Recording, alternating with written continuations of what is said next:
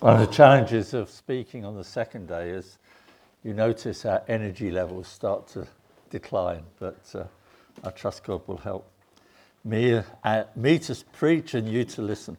I do have a number of quotes today. They will come up on the screen, but I've also got notes for you to take away. So there's some notes over here. I thought about giving them out in the beginning, but I thought, yeah, I know what you'll do. You'll start looking through. You'll see where I'm going. You won't be listening to me. You'll be looking at what notes are coming up, what's coming up. So I thought maybe it's better to do it afterwards. God-centered church. Are you on? Am I on? Right, where's your... I can't. Oh, are you on? I am now. I didn't do anything. Okay. I remember some years ago sitting on a church platform in quite a large gathering of people. And I was sitting there with some other leaders on the platform, and our visiting speaker came along, sat next to me, and he said, "Pete, how's the church doing? What's the church like? What's it doing?" And as I stopped and thought about that question, I know what was in his mind is probably, are we growing? Do we have wonderful meetings, etc.? But my attention went to the people.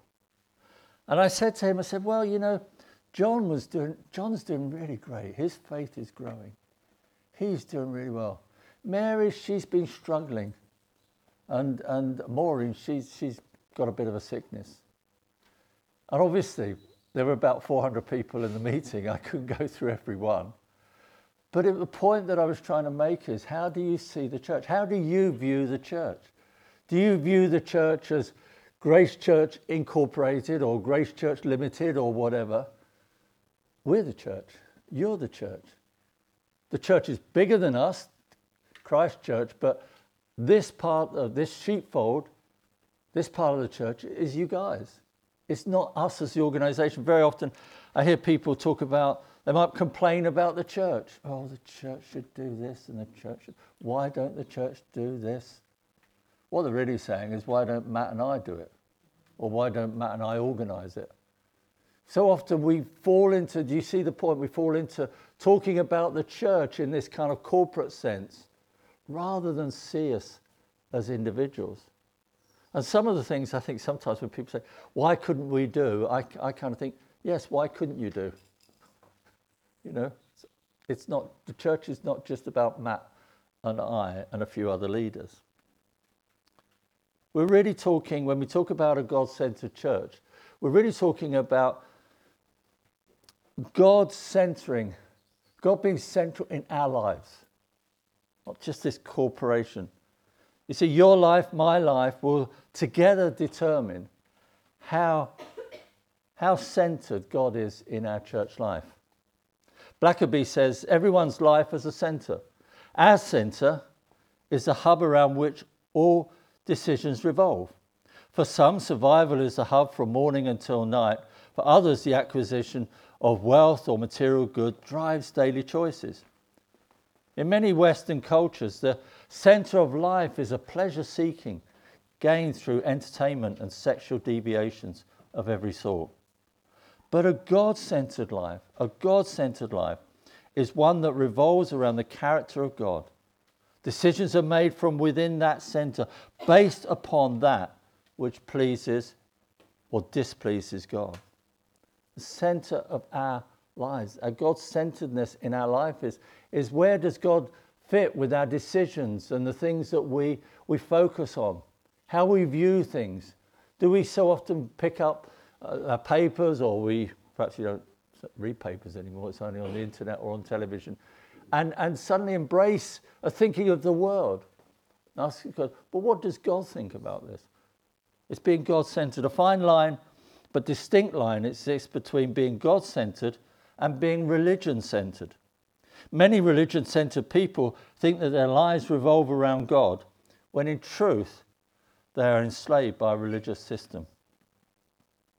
Neither being church-centered nor being activity-centered could substitute for being God-centered.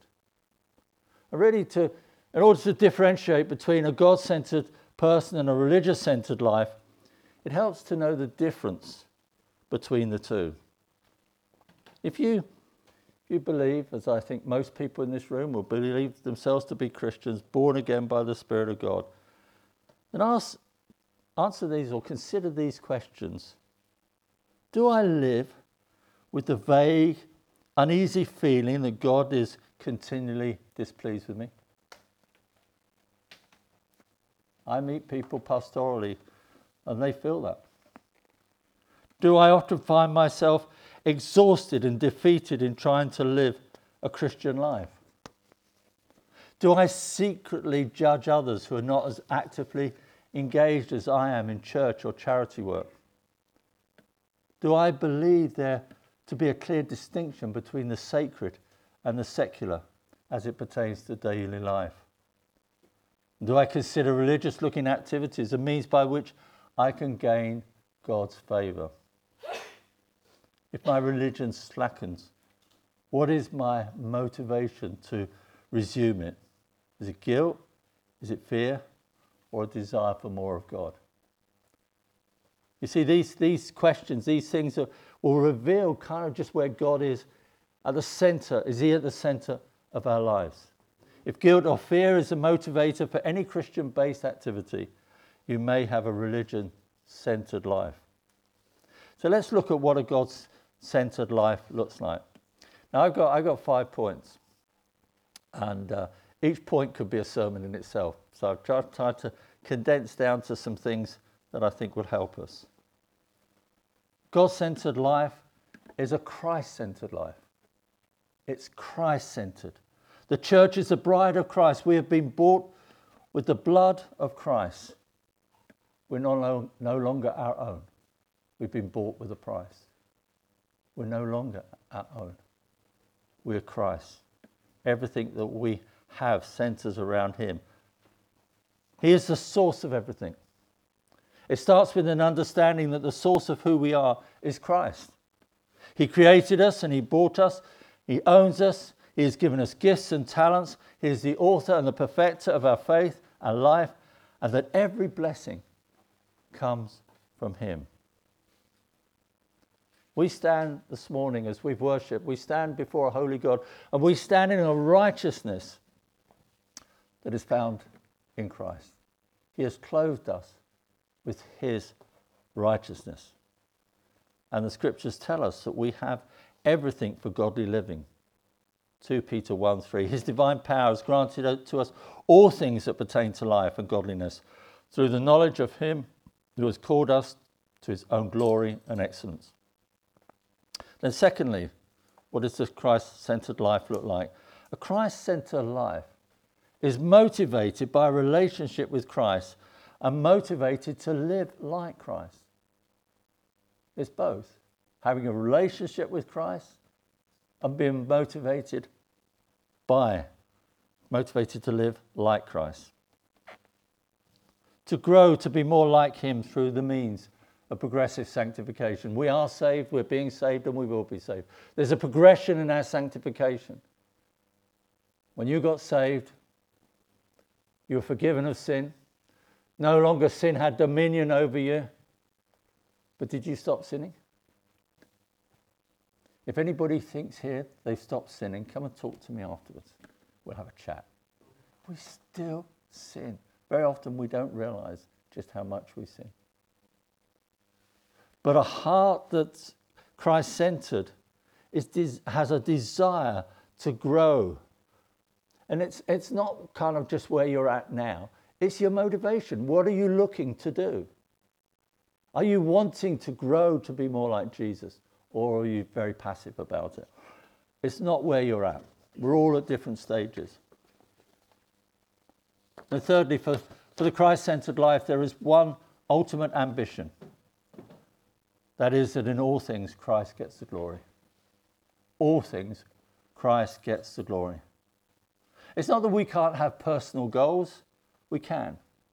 But it's Christ's glory that sets the foundation and the direction of those goals. Yes, we can have goals. That's not. But where is the foundation? Where is it rooted in? Where is it set in? Where's the direction? Is it found in Christ? Is it his glory that we live for? You know, Joe Bridges says, I haven't got this in my notes, but just thinking as I was saying, Jerry Bridges says, on the day we get saved to the day we die, we're never more accepted. So what are we living for in that, the already and the not yet expression? You know, we're already saved and we're not yet fully into glory. We live for his glory. Because if I live just to please him, I won't gain more acceptance. Yes, I can please God, sure, and he'll be pleased. But when I live for his glory, that's what motivates us. A Christ-centered life is more than just getting our ticket to heaven. So I've just said we live between the already and the not yet. And a Christ-centered life lives with that sure and certain hope in the here and now. Because Christ has promised to be with us and give us grace until we go to be with him. Again, I love the line in the song. I need to come out and share it because I think this in the song that we will slay our sin. How? What did the line say? By grace. We try and slay our sin. I try and slay my sin by effort so often. Trying to just be better. Try just to be more like Jesus in my own strength. And we don't pray to God to say remove the sin because that would be wrong because it's not his responsibility, but we can say, Lord, would you give us grace to help us put this sin to death? So I love that line in that song this morning. And a Christ-centered life is a thanksgiving life. It's a life of thanksgiving, not complaining. It's a life that lives in the knowledge that we've been reconciled to the Father. 1 Thessalonians 16:18, rejoice always. This text just tells us, sometimes we wonder what the will of God is for our life. Look at this text. Rejoice always, pray without ceasing. Give thanks in all circumstances. Why? For this is the will of God in Christ Jesus for you. Paul knew that at the very heart of a Christ-centered life was a thanksgiving life, a life of constant praise. A.W. Tozer wrote that the goal of every Christian should be to live in a state of unbroken worship. He's saying that's the goal. I haven't achieved that, but that's the goal. And the God-centered or Christ-centered person finds this a delightful goal. It's not something we put ourselves down with because we haven't attained to it, but it's something that we desire to grow in. Because God-centered people are not self-centered. God-centered people pay less attention to the applause of this world because their motivation is the anticipation of the hearing the words, well done, well done. I can't really kind of understand, I might have shared this with you before, but I can't really understand how there are no tears in heaven and reconcile that if I don't get my well done. Because that's what I want to live for, that well done, good and faithful servant. When this life is over, Matthew 25, 21, 23. Christ-centered people, their focus is on becoming more like Jesus rather than acquiring fame and fortune for themselves. Now that's a very challenging set of things. I'm sure you would agree with me. And there are many things that contend for the center stage in our hearts. But the good news of the gospel is that Christ accepts us and forgives us even when he's not at the center. Even when he's not at the center. Even when sometimes, Christ could be far away from us. If we're his, he still loves us. We're still in the center of his life. Our lives are hidden in Christ. So that's the good news of the gospel. Secondly, a God-centered life is a cross-centered life. D.A. Carson writes, I fear the cross without ever being disowned is constantly in danger of being dismissed from the central place it must enjoy by relatively peripheral insights that take on too much weight. Whenever the periphery is in danger of displacing the center, we are not far removed from idolatry. Saying here that the cross needs to be central. The cross, for many years as a Christian, I knew about the cross, but the cross wasn't central. The cross wasn't something that I focused on. The Apostle Paul said in Galatians 6:14, "May I never boast except in the cross of our Lord Jesus Christ." In Corinthians 2:2, Paul says he resolved to know nothing except Jesus Christ and him crucified. Having a cross-centered life, to have that focus, that I'll boast. If I'm going to boast in anything, I'll boast in Jesus, and I'll boast in him and his work on the cross. Just put down some of the symptoms that could be true of us of not living a cross-centered life. First of all, lacking in joy. If you find yourself lacking in joy, it could be a symptom of not living a cross-centered life. Not growing in spiritual maturity. Not finding that desire to be more and more like Jesus. A love for God that lacks passion. Little expression is in, God. We said the other week when we were talking about joyfully singing saints. The Bible's full of expressions of joy, expressions of love, expressions of passion for God. And then finally, also in this section, looking for new truths, looking for new practices, looking for experiences. A number of years ago, we had the Toronto experience, some of you might know, but all sorts of things happened as a result of that. And people were chasing experience. Cross-centered. Paul writes to the Corinthian church, reminding them that what is of first importance is Christ died for our sins. What is of first importance this morning amongst us? That Christ died for your sin and my sin. And so the challenge is, how do we spend enough time meditating on the cross, preaching? Joe Bridges encourages us to preach the gospel to ourselves daily, refreshing our minds and our hearts of what our Saviour accomplished on the cross. Realizing just what Jesus accomplished for us. I'm amazed that I was saved in the beginning. I'm even more amazed that having been saved, Jesus still loves me when I've lived the life I've lived. And so many times I've failed him. Refreshing our minds on what Christ did on the cross. The more we understand our sin and how deep our sin runs, the more we will understand grace. Grace gets bigger. The cross gets bigger. The atonement gets bigger as we understand. And so often we think our growth is that we sin less. Our growth should become more aware of how much we sin. And that then turns our hearts towards great love for God and great appreciation of the cross. To spend time looking at the agony he suffered in physical pain. But the biggest agony, the biggest thing that Jesus suffered on the cross for you and I was his own Father turning his back on him. His own Father crushing him, pouring out his wrath. That relationship that had existed, that intimate relationship with the Father and Son from eternity past was now broken. But Jesus cried out, my God, why have you forsaken me? It was the key point.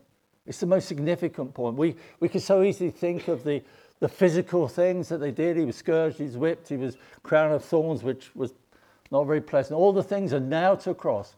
And yet the most significant thing was his broken relationship with his Father, which he'd never known.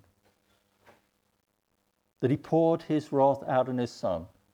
And God was satisfied that the justice for our sin had been met. And he did it all for you and me. He did it for you and me.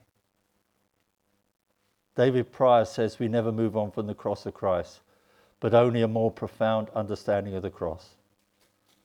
John Stott writes this in The Cross of Christ, that to live under the cross means that every aspect of the Christian community's life is shaped and coloured by it. The cross needs to be central. In our singing, can I say, I don't think we should have a morning where we don't sing on Sunday the cross, about the cross. The cross.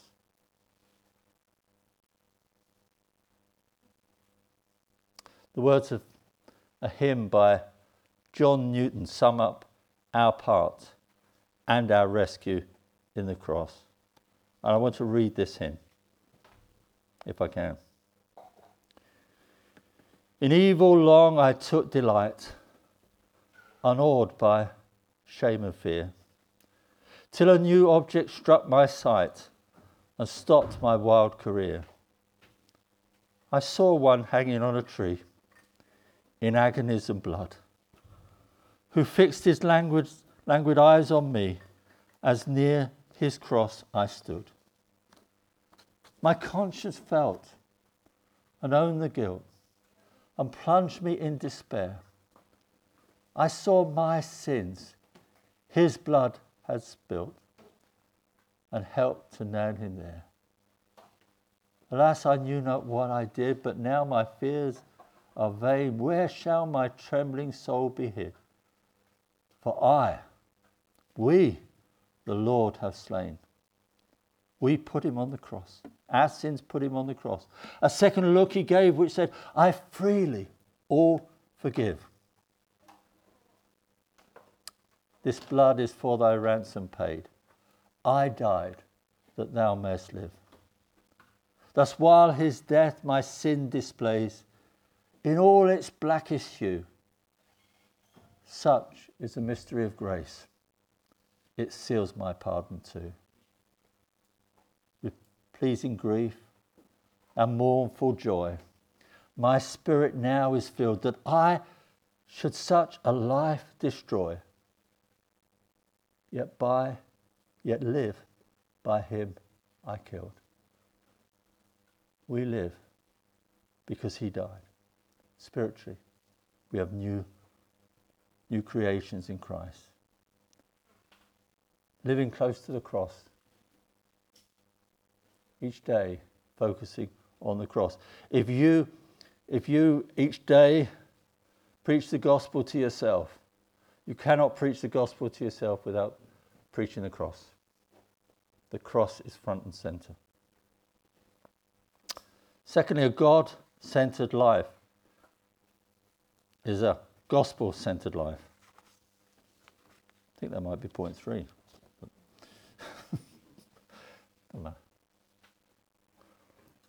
Jerry Bridges writes, the gospel is not only the most important message in all of history, it is the only essential message of all history. Yet we allow thousands of professing Christians to live their entire lives without clearly understanding it and experiencing the joy of living by it. Just to go on from that with Paul Tripp, he says thousands and thousands of sincere believers have a huge hole right smack in the middle of their gospel. They tend to see the gospel as a thing of the past and a thing of the future. An entrance thing and an exit thing. Exit thing being when we die, just so we're clear what the exit is. Since sure they celebrate the forgiveness they have been given and they're welcome into God's family and they look with hope to the future when they will be with the Lord forever. But they don't understand. So many of us, he's saying, Christians don't understand the radical mind-changing, life-altering nowism of the gospel.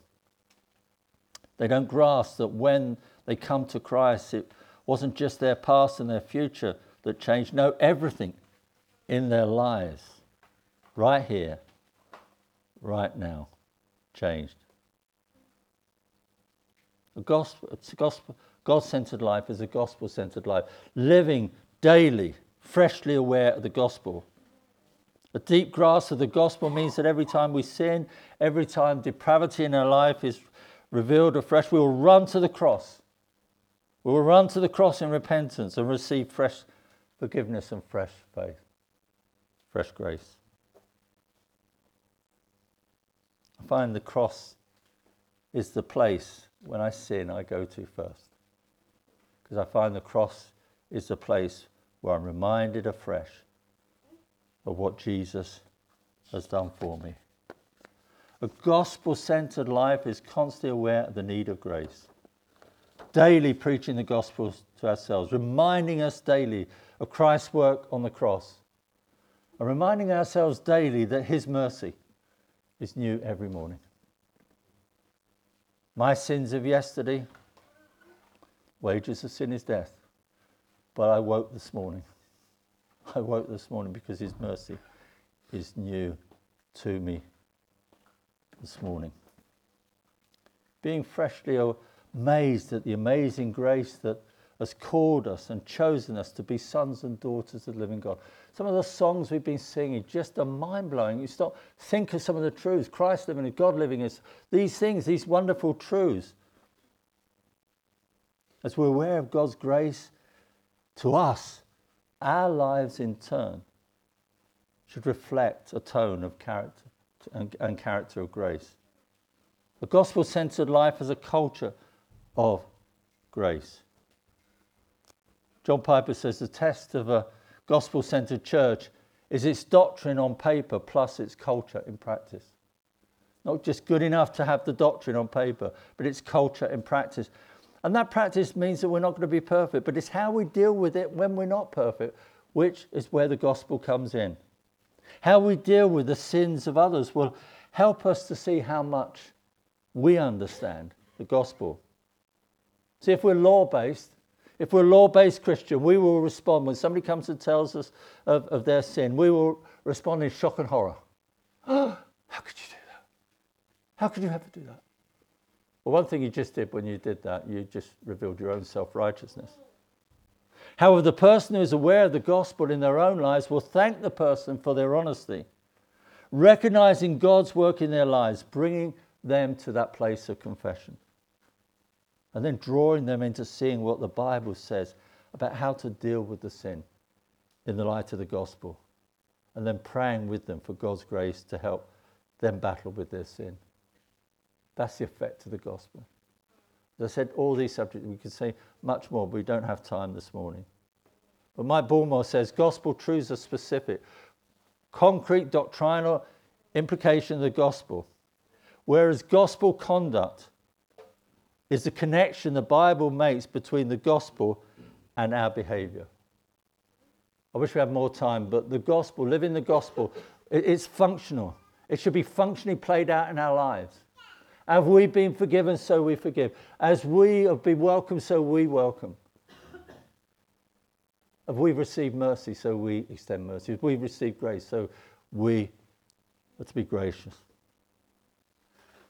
In our membership class, we emphasize the two great instructions Christ gave to his church, his bride. One, the Great Commission, and secondly, the Great Commandment. So I want us to just briefly look at a God-centered church, being a missional church, thus fulfilling the Great Commission, and being a people-centered church, fulfilling the Great Commandment. What is the Great Commission? This is number 4. The Great Commission that we find in Matthew 28, 18 to 20. And Jesus came and said to them, all authority in heaven and on earth has been given to me. Go, therefore, and make disciples of all nations, baptizing them in the name of the Father and of the Son and of the Holy Spirit, teaching to observe all that I've commanded you. And behold, I am with you always to the end of the earth, to the end of the age. This is the Great Commission that we've all been given, to go and make disciples. Not necessarily go and be evangelists. Not many of us are evangelists, but we can all be ambassadors of Christ, as Paul talks about in Corinthians. Go and making disciples of all nations. Kevin DeYoung writes, the mission of the church is to go into the world and make disciples by declaring the gospel of Jesus Christ in the power of the Spirit and gathering these disciples into churches that they might worship and obey Jesus Christ now and in eternity. Why? To the glory of God. The mission of the church is to make worshipping disciples, not for our name. Not that we can say, oh, do you know, Grace Church doubled over the last year. And that would be wonderful. But I trust we wouldn't boast in that. I trust we boast in that will be God working amongst us and us giving him the glory. But this morning as I went into this, because again, it's a message in itself talking about the Great Commission. I just wanted to mention it to Matt. I just 3 observations about a missional church and a missional people. A God-centered missional church doesn't try to win people by being like them. I've heard so many Christians say, well, we need to be like them in the world so that we can relate to them. Well, we need to be able to relate to them. Martin Lloyd-Jones says, our Lord attracted sinners because he was different. They drew near to him because they felt there was something different about him. And the world always expects us to be different. The idea that you're going to win people to the Christian faith by showing them that, after all, you're remarkably like them, is theologically and psychologically a profound blunder. People want to do people. Let's be close to them. Let's get as close as we can without dropping off the ledge into sin. No, we have different values. We have different goals. We have different ambitions. And people need to see that we're different. Being different doesn't mean being strange. I don't mean being spooky, Christian, strange, you know. Be normal. You know, look around this room. Most of you know we're all normal. Kidding. Be normal, but be different. Because we're motivated. We have this desire to reach people with the gospel. We want to be a gospel-centered people. Second, these are just 3 observations I wanted to raise. A God-centered church is not to be driven by entertainment. Now, you might say, well, Pete, where did you get the scriptures for that? Well, actually, I found an interesting scripture about this. And it's back in Ezekiel, would you believe? Wouldn't expect to find perhaps that there. A culture not driven by the need for entertainment. Ezekiel 33, verses 30 to 32 says this. As for you, son of man, your people who talk together about you by the walls and at the doors of the houses, say to one another, each to his brother, come and hear what the word is that comes from the Lord. They come to you as people come, and they sit before you as my people, and they hear what you say, but will not do it. For with lustful talk in their mouths they act. Their heart is set on their gain. And behold, you are to them like one who sings lustful songs with a beautiful voice and plays well on an instrument. For they hear what you say, but they will not do it. People here are encouraging others to go and hear the celebrity speaker. Who's the celebrity speaker in this? It's Ezekiel. Go and hear the celebrity speaker. They wanted to hear him in the same way as if he was a lusty singer or a great musical performer. They saw the prophet as not someone speaking to them about their salvation, but as an entertainer. They heard, but they didn't do it. They weren't interested. They were captivated by the kind of, I don't know whether you call it entertainment, but the celebrity speaker. And we live in a culture obsessed by entertainment. And we mustn't make the mistake of just putting on a good event by entertaining people. Never making the mistake of substituting ministry for entertainment. We need a culture of evangelism that never sacrifices to the God of entertainment, but continues to preach to the needs of people that are only found in the gospel.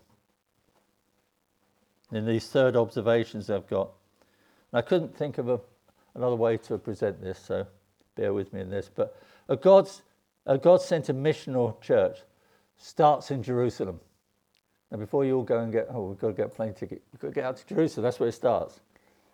Jesus said, didn't he, that you will receive power when the Holy Spirit has come upon you, and you will be my witnesses in Jerusalem and in all Judea and Samaria and to the ends of the earth. Jesus said our witness would begin when he spoke to these disciples in Jerusalem, then spread out. Where is your Jerusalem? Where is your Jerusalem? Scripture does talk about the eyes of the fool to the end of the earth, and obviously we need to reach out, missions to across the world. But where's mine? Where is your Jerusalem? My neighborhood, my family, people around me. I want to say to you, parents, a number of parents with really young children in here, I know your desire. I mean, to speak about being a missional church, I know that you have a desire for mission.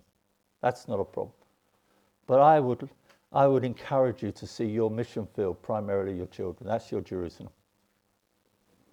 Whatever you're doing there, you reach out from there. But that's your Jerusalem. Your neighborhood could be your Judea and Samaria. But see your children of prime importance. They need evangelizing. And they're in your care. God has given them to you, not for you, but for him and eternity.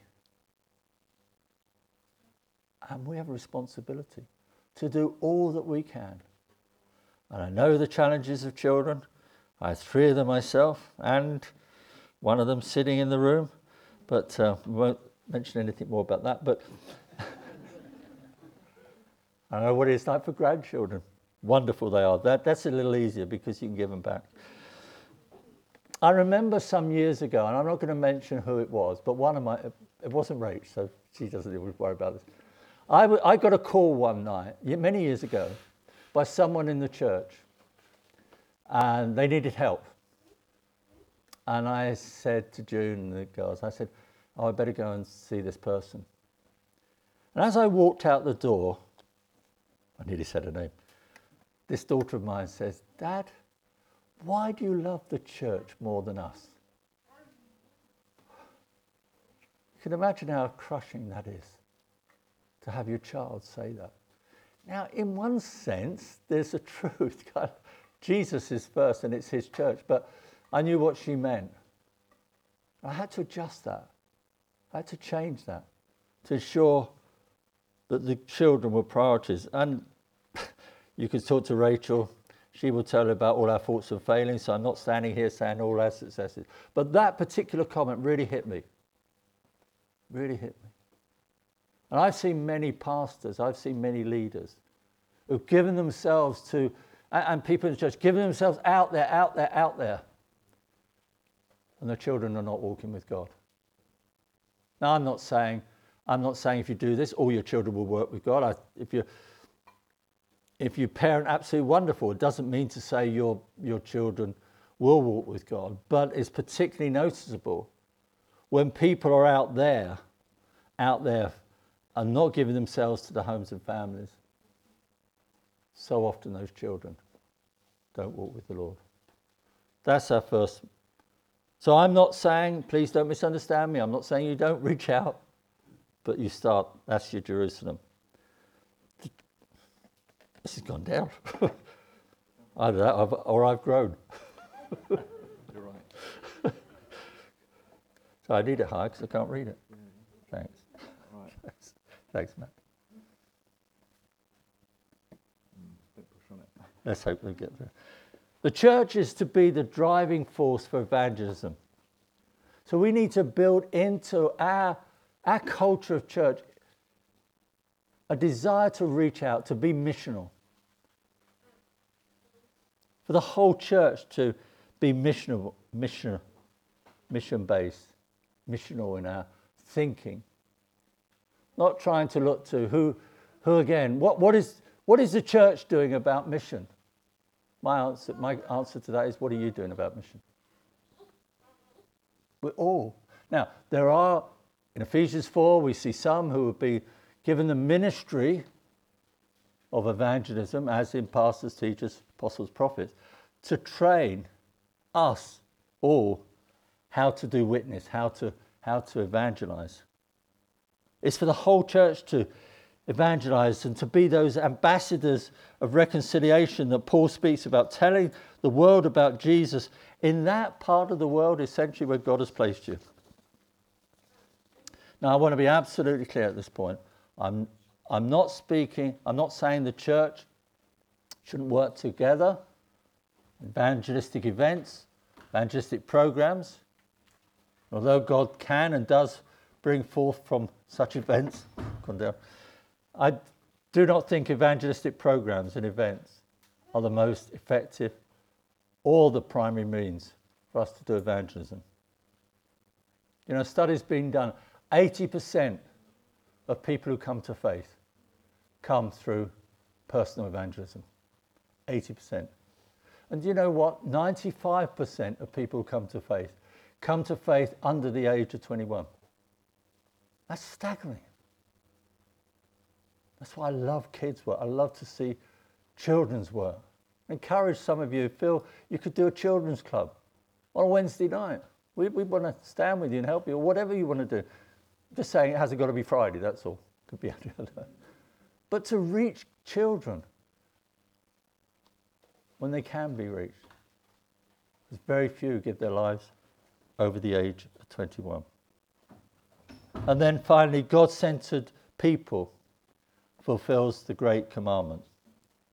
The great commandment we read in Matthew 22, 35, 40. And one of them, a lawyer, asked him a question to test him. Teacher, which is the great commandment in the law?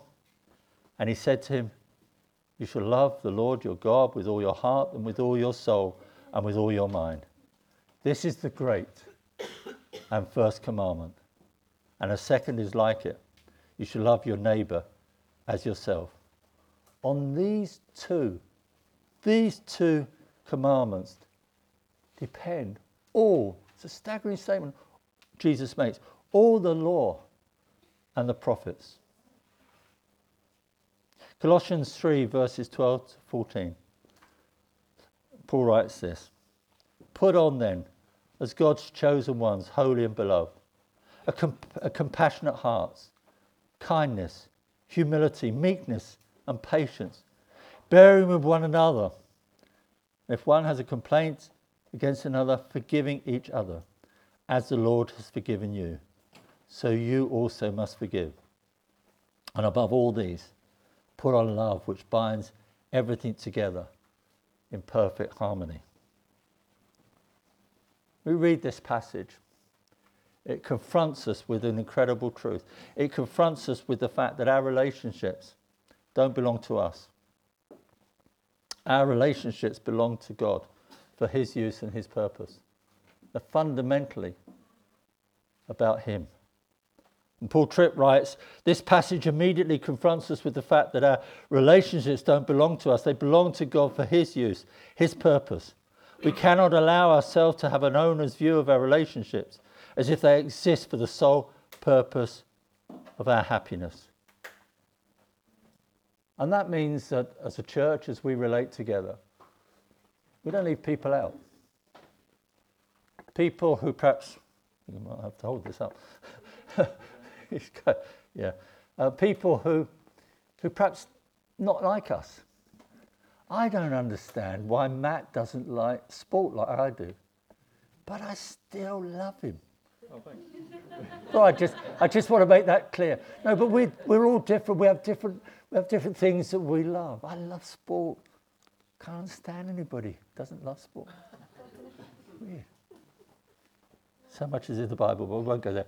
But the thing is that we're different.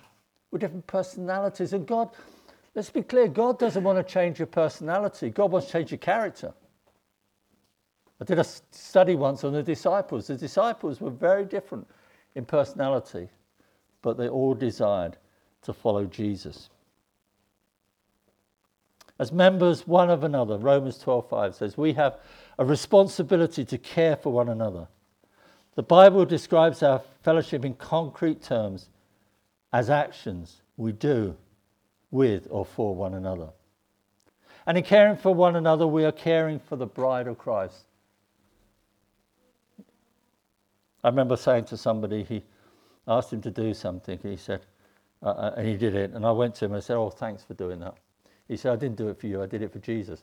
Which I understand, but it wasn't, kind of, oh, okay. But it is for the bride of Christ. There's a truth in that. And I've just taken out a sampling, it's in your notes, so you haven't got to write these down, of what we would call the love one another scriptures. Love one another with brotherly affection. They're in the notes and the scriptures are there, so you haven't got to. Outdo one another in showing honour. Wow. Outdo one another in showing honour. Live in harmony with one another. Comfort one another. Serve one another. Bear with one another. I mean, Karen has to do that every day. June more so. Worship God together. Pray for one another. Carry out one another's burdens. Carry one another's burdens. Encourage one another. Build one another up. Confess our sins to one another. But out of this list, I've left out what I think is one of the most important one another's. It was found in our text earlier, in Colossians. Forgiving one another. Forgiving. Jesus talked a lot about forgiveness. To forgive and ask for forgiveness are both costly exercises. All authentic Christian peacemaking exhibits the love and justice and then the pain of the cross. Stott says, unforgiveness is a symptom of gospel amnesia and should be a concern for all of us. If we don't forgive, he's saying, you've forgotten the gospel. You're not aware of the gospel. And Thomas Watson writes this in The Body of Divinity. This goes one step further. We forgive when we strive against all thoughts of revenge, when we will not do our enemies mischief, but wish well to them, grieve at their calamities, pray for them, seek reconciliation with them, and show ourselves ready on all occasions to relieve them. I didn't. Today, I'm not sure I understand. I'm not sure these people understand.